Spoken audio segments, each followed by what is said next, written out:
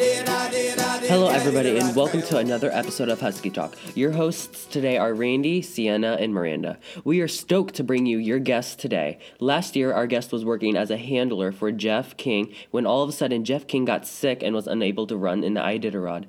Sean had the opportunity to run in the place of Jeff King in the 2020 Iditarod. Please welcome to the show, Sean Underwood. All right, video. Hello, Sean, and welcome back to Husky Talk. Hi, how's it going? Good. So that our guests know a little bit about you, can you start off by sharing with us a little bit about your background?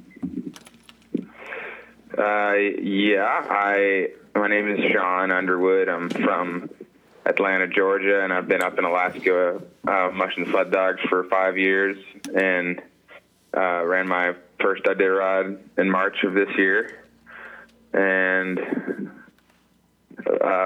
signed up to give it another go this coming spring.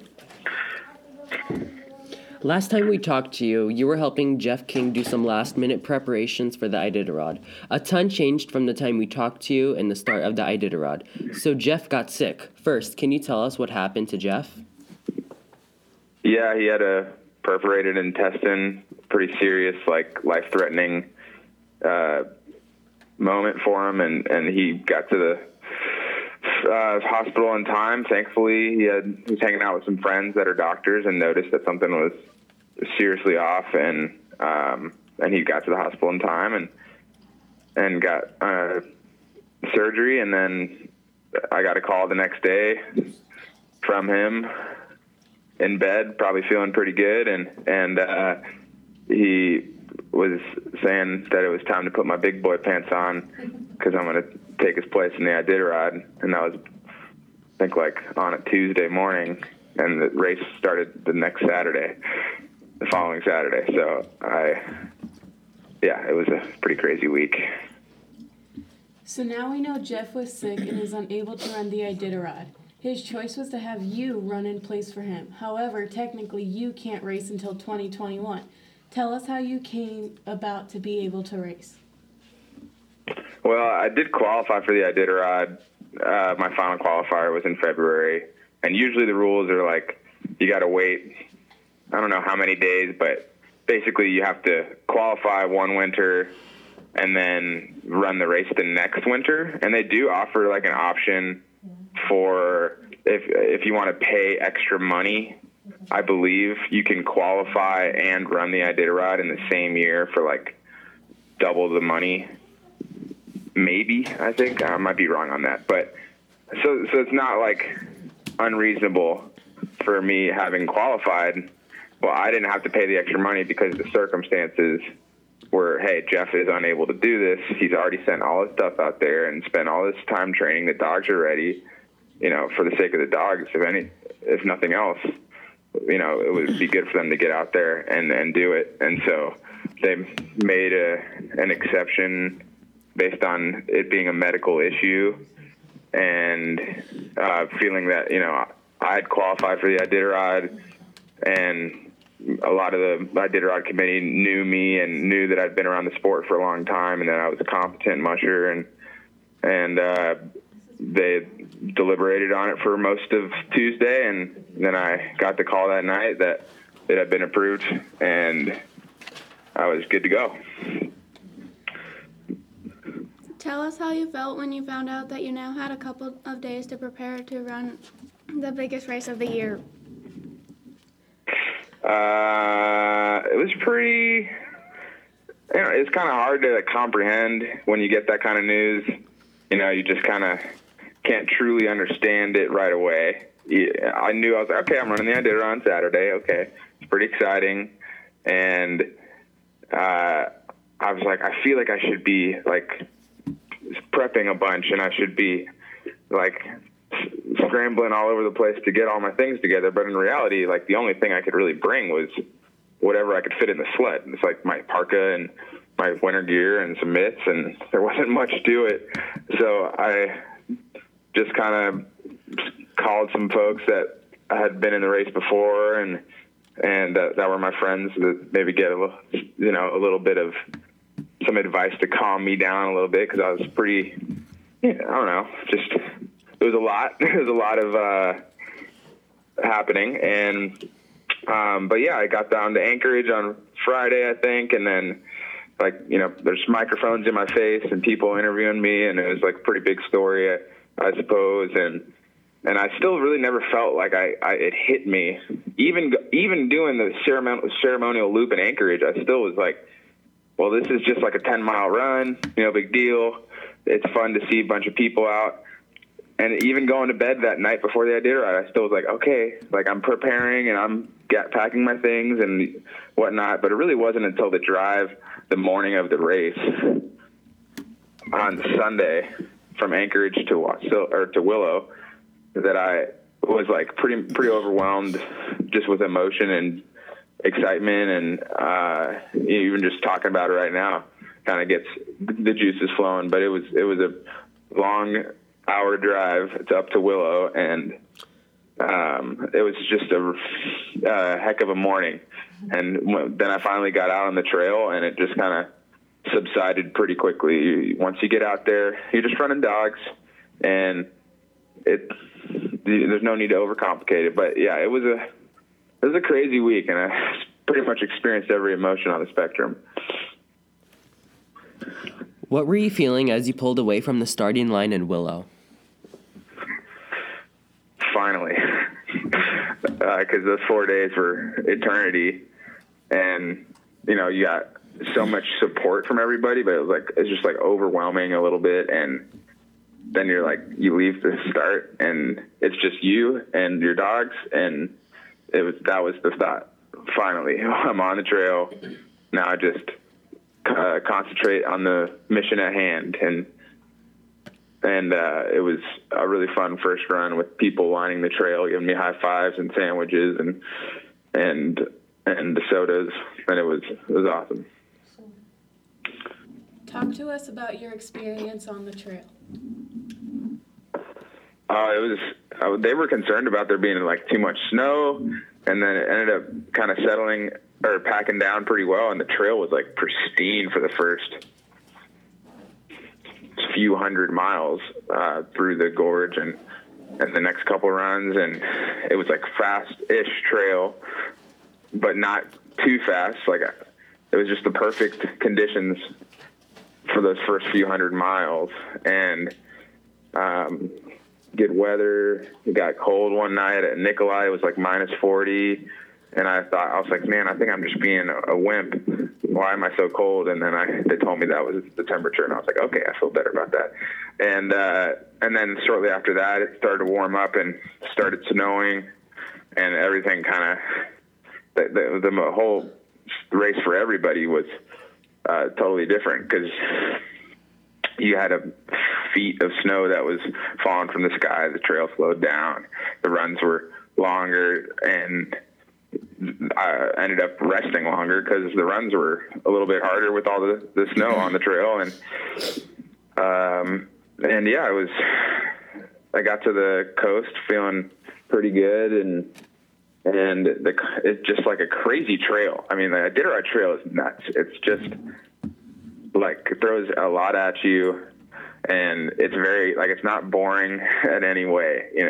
I think maybe on the Yukon River you have some downtime to think about your life choices, but you get to the coast and there's a bunch of hills everywhere. It's beautiful views, and there was a ton of wind, and it was just an exciting ride. And of course, it really just went pretty darn well. I ended up running into some crazy weather at the end of the race and got through a lot of it, and ended up not making it to the finish line because I ran into a lot of overflow, and it just defeated me. It got really wet and cold, and decided just to call it, because I didn't want to lose a pinky toe over this.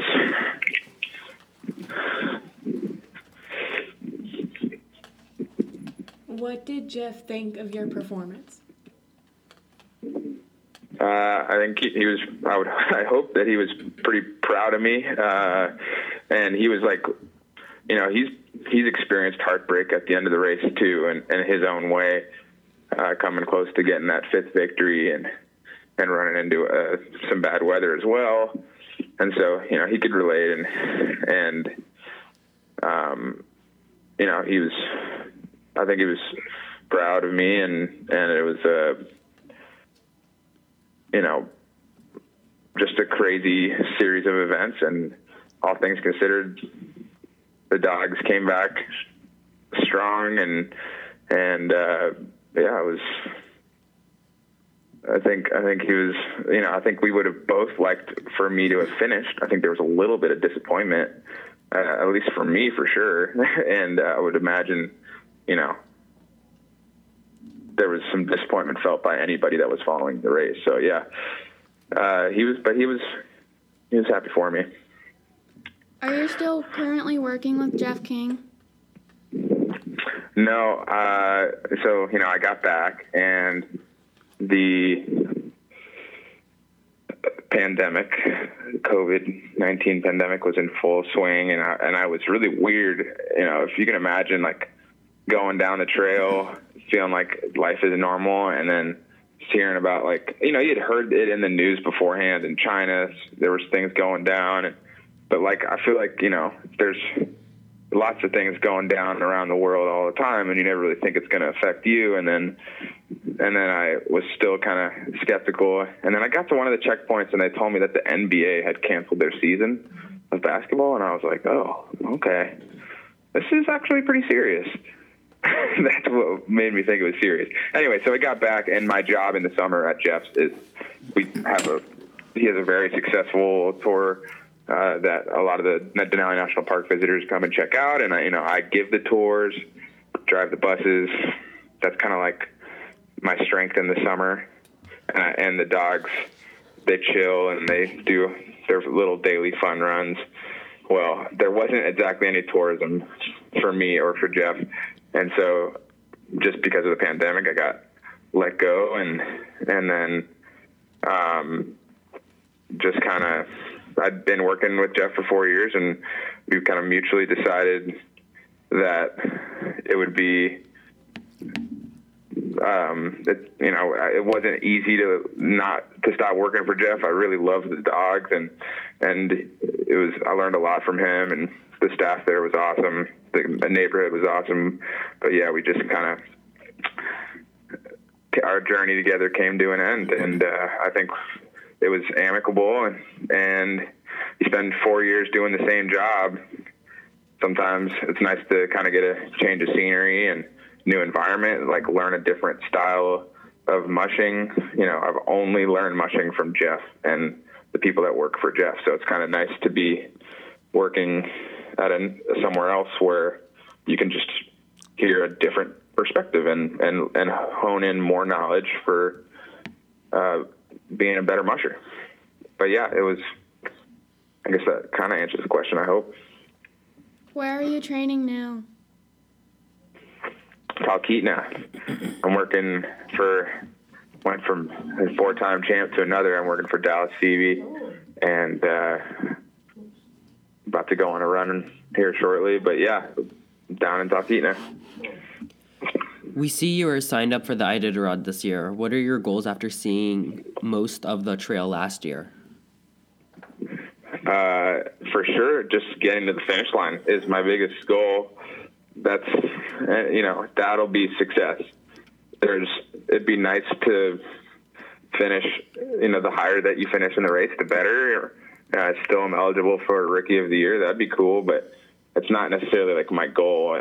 I don't really know what dog team I have. Am I going to have some younger dogs or some more experienced dogs, and that's going to affect how I run the race. And so it's hard to say if I have really any other goals than just getting to Nome and, completing this goal of mine to finish the race. That's the biggest part. Next up is our prediction part of the show. We are going to ask you to make some predictions for the 2021 race. Rookie of the Year? I don't know which rookies are running, but I'll just say I wish I could tell you that it should be me, but I just don't know if I'm going to have puppy team or a experienced team. Who's running a rookie? Who's like a rookie that's going for it? I don't know. I haven't looked at the list.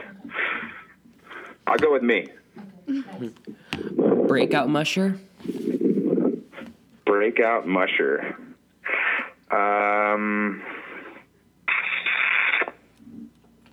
That's a good one. I will go with Jessica Kleka. 2021 Iditarod champion. Dal Seavey. With this crazy pandemic, will the Iditarod happen? Sorry, can you say that again? With this crazy pandemic, will the Iditarod happen? Oof, yeah. I think I'm pretty confident it's going to happen. I think that the better question would probably be like, how is the pandemic going to affect the race? You know, are we going to have checkpoints that are not in any of the villages? Going to have to consider a new route. I think they kind of have all their scenarios covered where they might. I would think they're prepared to have a race where there's no checkpoints at the villages and they're all just self-contained, which would be the most extreme. Or maybe we'll be able to sleep in the school gym at some of these checkpoints. It's pretty nice to go inside, but I'd settle for a tent on the river. Last thing, what is your favorite song? My favorite song? Wow. I'll say Thunder Road, Bruce Springsteen. Thank you so much, Sean, for taking the time to talk with us today. Good luck this season. Thanks, you guys. It's always a pleasure, and we'll talk to you on the next one.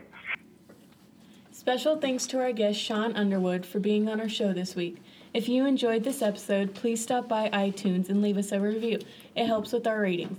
Also, if you have any questions, comments, or people you would like to hear on the show, email us at huskytalk1@gmail.com.